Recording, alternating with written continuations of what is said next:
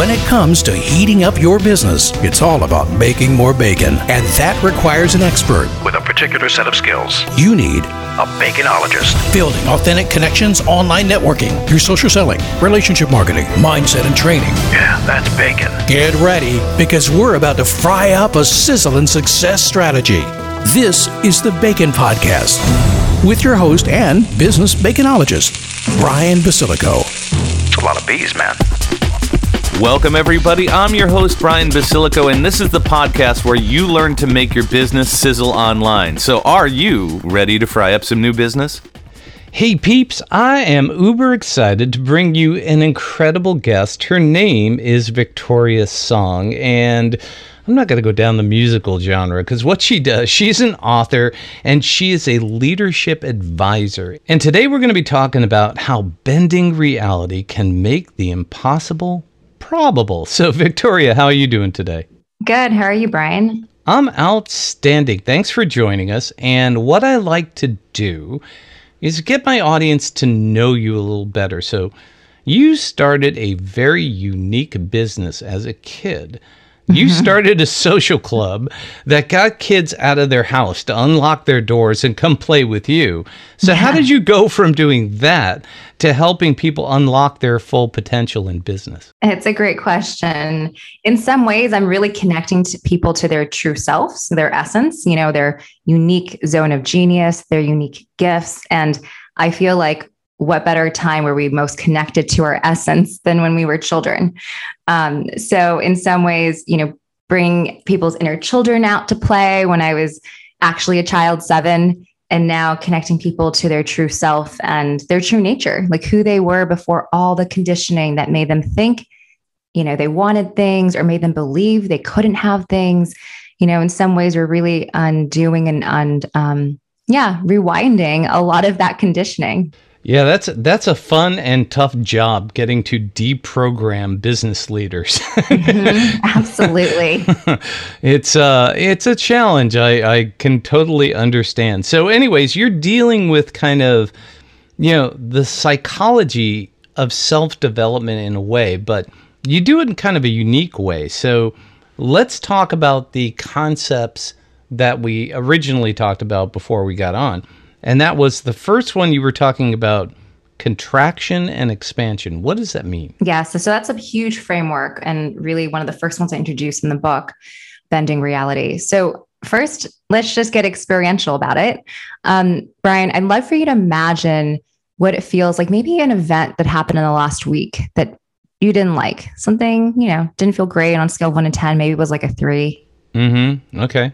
Okay, and just tuning into that, let me know what do you notice sensation-wise in your body when you bring up this event? I'm going back to an event, and I remember being tight and very uber aware and overly conscious and vigilant. Yeah, exactly. I mean, it was one of those kind of things when I was, kind of just overthinking and just hyper focused and not really enjoying the moment. Yes, exactly. And that sounds like a lot of the moments of entrepreneurs, right? A lot of business leaders are in that exact. I was talking about 15 minutes ago, to be honest. Yeah. Yeah. So this state is contraction. So what you just started to describe, if you notice your breathing is probably different, it's more shallow. You are looking and scanning your environment for safety. You get more into that fight flight state. And where you're maybe mentally spinning, over analyzing, that's a very typical state that entrepreneurs find themselves in. And really any overachiever is going to be in that state pretty regularly. And it's my belief that that is why things like yoga and meditation and self-care is trending, because we really need to unravel our nervous system to get us out of that state of contraction. And one of the questions I got right now is, I think this has been almost amplified by the fact that we have been cocooned in our businesses for a year, and not being able to get out and meet people and do the things that we normally do. So I think that, hyper focus has gone on hyperdrive, would you say? Absolutely. Yeah. I think everyone during this time, during the pandemic, just whenever there's so much uncertainty, right? The nervous system is very uncomfortable, right? Because uncertainty, the unknown feels very unfamiliar and therefore pretty unsafe. And so during these times with the amount of uncertainty in the world, it's really hit everyone. Okay, so let's go down the ebb and flow, the yin and yang. So there's obviously. So let's talk about the opposite. Yeah. So how do you get into expansion then? So now I want you to imagine feeling open, optimistic, trusting, excited. Maybe you're imagining something that happened this week that you loved. Well, that happened actually today, and I remember the feeling of I'm in my zone of genius. I am, basically cranking on all cylinders. Things just seem to be flowing in the right direction, and I feel in control. Exactly. So this is a state that I characterize as expansion, which is the state that I believe is behind what people call peak performance, or what athletes call in the zone, what you just described as being in your zone of genius. This is the state that I train and condition the client's nervous system to start creating as their default mode, and how to get back into this state whenever they get knocked into contraction. And in this state, you have connection to inspiration and creativity and possibilities. You see opportunities. Whereas when you're in that first state of contraction that you described, you're really focused on the problem, right? You feel stuck in one perspective. You can get kind of black and white about what's possible from there. So this is the first framework that I think is really important for readers and listeners to start just being in tune with, because in every moment, in response to every thought, every feeling, every event, you can ask yourself, did that contract me or expand me? And this is a cool thing because you don't need a coach to tell it to you. You don't need to wear a biometric device to know. You get instant feedback to every moment. And this is the first thing that I really help clients who tend to be living in their minds to start to connect and attune to what's going on in their body. Do you feel contracted or expanded? So the question I've got about that is contraction and expansion. The way I feel after describing it to you, I definitely get a sense that there's an emotional tie to it and a reactionary tie to it. And absolutely. I think that, basically contraction is when you have that fight or flight. But expansion is something that you get into Zen. So I can give an example of expansion for me is walking my dog, listening to the birds, getting my mind out of things and giving myself a chance to breathe. Is that about right? Exactly. And don't you end up finding that solution that just strikes you all of a sudden when you're in that expanded state that maybe when you were harping on it and focusing on it, it just wasn't coming to you? Absolutely. Yeah. Absolutely. So this is why I think it's super important for my clients to really create this as their default state. And so when I work with clients, one of the first things we do is we understand what conditions trigger you into contraction and how much contraction are you naturally holding on to. So how wound up is your nervous system? Matt Kahn, who I love as an author, he has a great quote that is, "Our ego is an imaginary identity of an overstimulated nervous system." Ooh. And so just letting you take that in for a moment. Yeah, that's deep. Yeah. And so when you imagine that state of contraction you just described, like your nervous system is wound up, your mind is super busy, you might feel guarded and protected and a little shut down. You're really scanning your environment for safety. An example of these kinds of people are the ones that go from like 0 to 100 when you activate a hot topic, and they get really defensive. And it's almost like they make those around them kind of feel nervous, like they're walking on eggshells to be around them. That's an example of a human who has a very wound up nervous system. Do you know people like that? Oh, yeah. Who doesn't? Some more than others, obviously. Yeah. Exactly. Yeah. And then the other way that this wound up nervous system really shows up in people is in the person who is often over compromising themselves, becoming people pleasers, the ones that are afraid of avoiding conflict. And then, of course, those people end up in relationship to the ones that go from 0 to 100, right? And so that's like a perfect yin-yang kind of compatibility there. And so those are two extremes, but both examples of what a wound up nervous system, that lack of safety really shows up, and how it shows up in interpersonal relationships. And as you can imagine, and it's one of my beliefs that there are very few purely business problems. They tend to be personal patterns that show up in how we conduct business. And so as I just described this, you're probably thinking like, yeah, I've found these characters in business, and depending on how wound up the nervous system is, dictates their openness to seeing new perspectives, to disagreement, to agreeing to see it differently, just all of the skills that go into emotional intelligence, giving and receiving feedback, handling setback. These are all skills that are so based in our ability to keep our nervous systems calm. So, on a scale of 1 to 10, what you're basically saying is that going from the place of contraction to expansion is like going from 10 to Zen, right? It's a good point. Yeah. I mean, I loved what you described as like walking your dog, listening to the birds. Because one of the things I say is, what's a 10 for you? Like what feels like a 10 expanded when you do it? And those are the things you want to start actually doing to start in training and conditioning your nervous system to be in that place. I think it's amazing that you already integrate that into your day. For a lot of people, they wait until they're burned out and they go for that vacation, that they put out. They're like, oh, it's my first vacation in a year. And when they go on that vacation, sometimes they get sick the first few days they're on that vacation, because it's like the first time their nervous system relaxes and like has the time and space to like fall apart. And I love that you're integrating on a daily basis of walking your dog, because I think one of the keys to keeping yourself entrained to expansion is making sure that throughout your day, you're finding those moments to do what feels like a 10 for you. And so that you're not having to wait for burnout. And so this is one way to reach your personal peak without burning out, is to incorporate that daily. Yeah. And I schedule it 3 times a day. I mean, it is in my calendar. It's 6 a.m., 11:30, and 5:45 every single day. My alarm goes off. I force myself to do that. And I definitely can see the benefit. So let's move to the next thing, which is legacy building in 3 stages. Describe that next step after we've gotten from, 10 to Zen. Yes. So one of the things that characterizes this first state that I think, live in and work in is the stage 1, which I call a desire to prove something.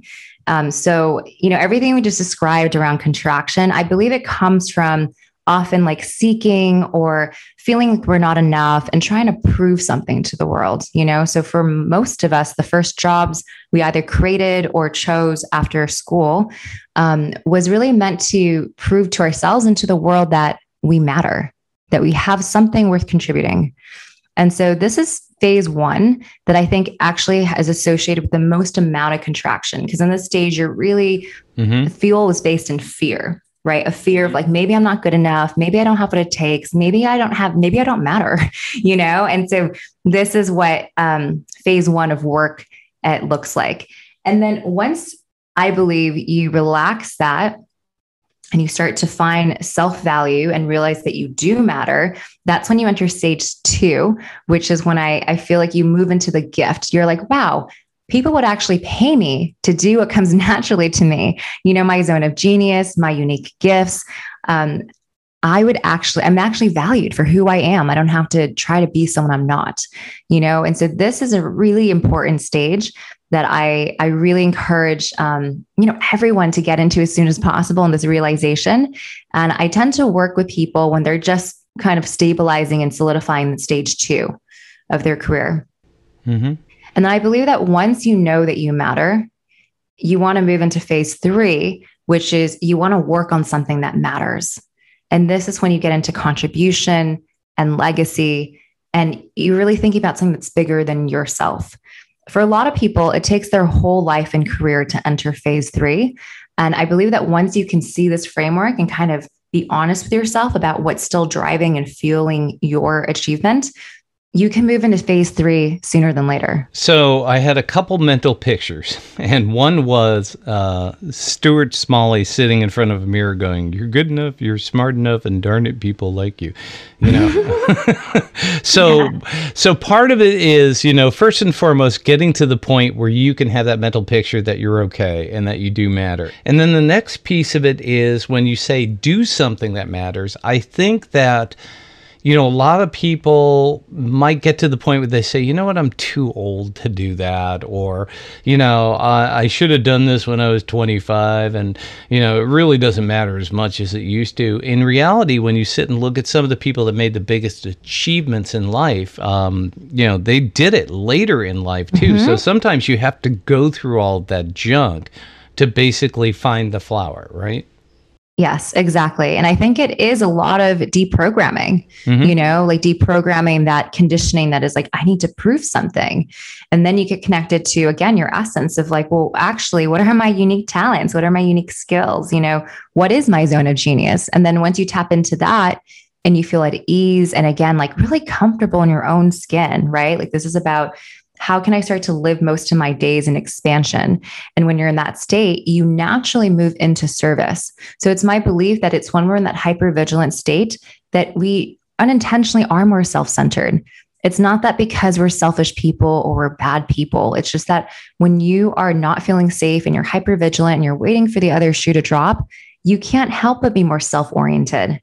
And then when you start to feel safe and your nervous system feels calm and you start to value yourself, and again, like living more in your days in your zone of genius, I believe our natural extension from that is that we move into service.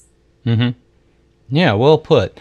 So the third piece of this is what you call toxic fuels. Explain what that means in context to, expansion and mattering and all the things we talked about so far. Absolutely. So it is very related to, I think we kind of touched on it without naming it that, but toxic fuels, I believe, are again, like guilt, shame, fear, anger, which I think actually drives a lot, right? So if you're, imagine the human person who grew up maybe being bullied, didn't feel smart enough, didn't feel cool enough, wasn't respected by their peers. That person is going to grow up really wanting to earn that respect, really want to prove that they're cool enough, prove that they're smart enough, and that is one of the core, I believe, wounds that come from our history that can be a huge motivator, but kind of like I said, a toxic fuel. It is like a fossil fuel poisons you and your environment, right? It's not sustainable. It's not renewable. And so that is, I believe, what most overachievers are driven by. Most of my clients, I'd say, when they find me, they are driven by these toxic fuels. They could also be driven by a sense of guilt, of feeling like I need to do this, like I to be valued, I need to be useful, I need to help others. And they believe that putting their needs and wants first is selfish, or, some clients even believe taking a vacation or enjoying themselves too much is they feel guilty for that.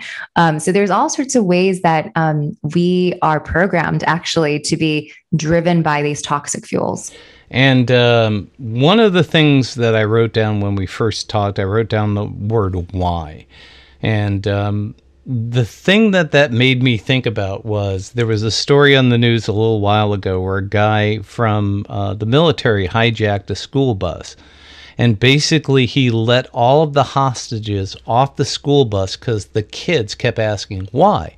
Why are you doing this? What's going to happen? They kept asking questions, and the guy couldn't take it anymore. And he finally just said, kids, get off the bus. I'm taking it. And he went. And obviously, that was a toxic fuel that worked out quite well. But, the kids were just being inquisitive. And, they just wanted to know more about, what was going on. It was so unique to them.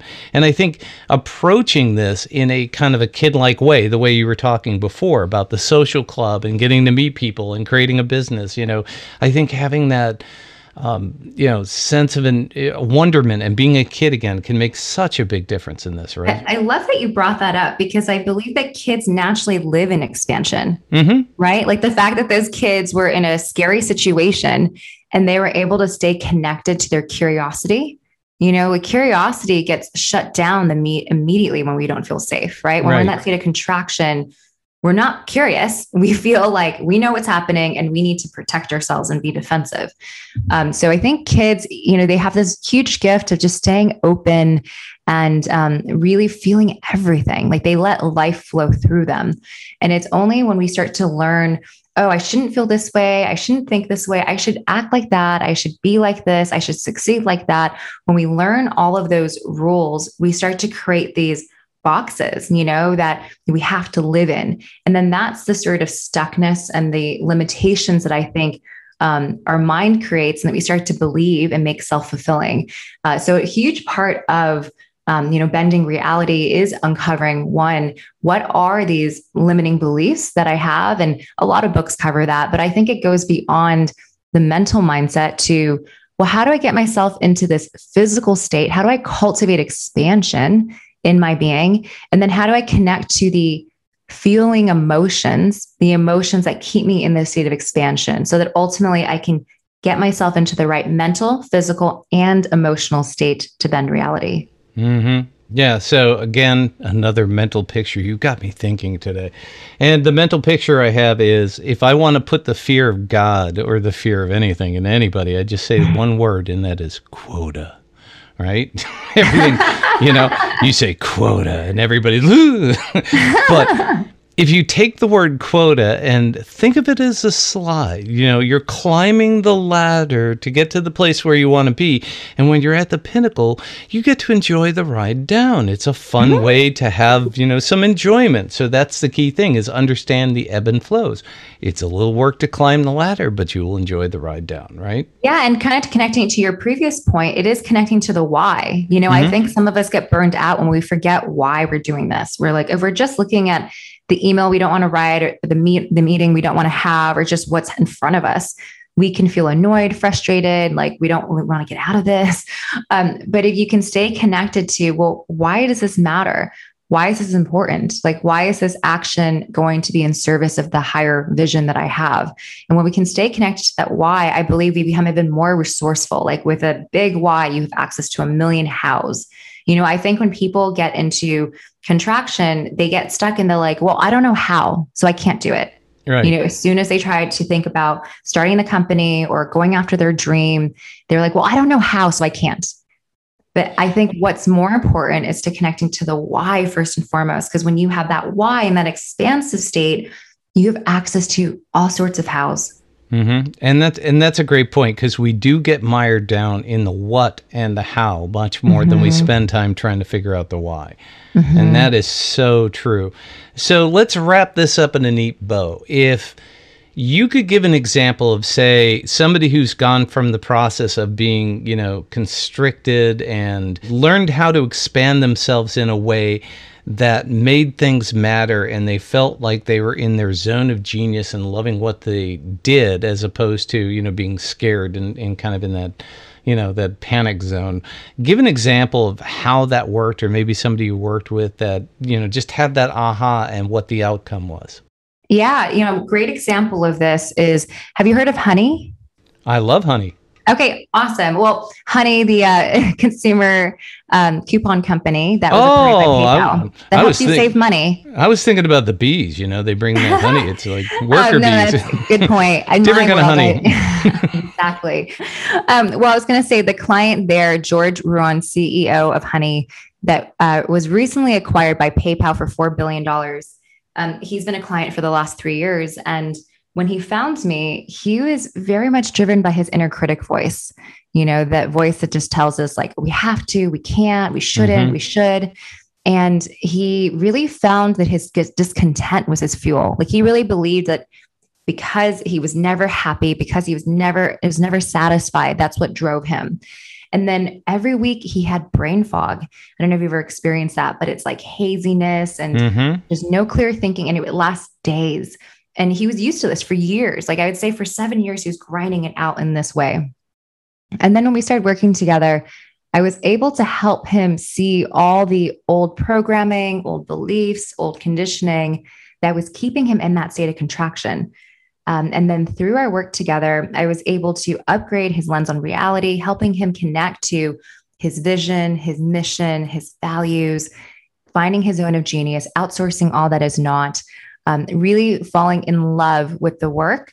And I really encourage all of my clients and all your listeners to outsource anything that is not in your zone of genius. You don't want to get a watered down version of you when you get to your tens. You want to really keep and save that juice for doing what's in your zone of genius. And so through that work, he has, first of all, no more brain fog. When I started working with him, he was like, I have the perfect life, but I don't feel it. I wake up and it's never enough. And now he's happier than ever.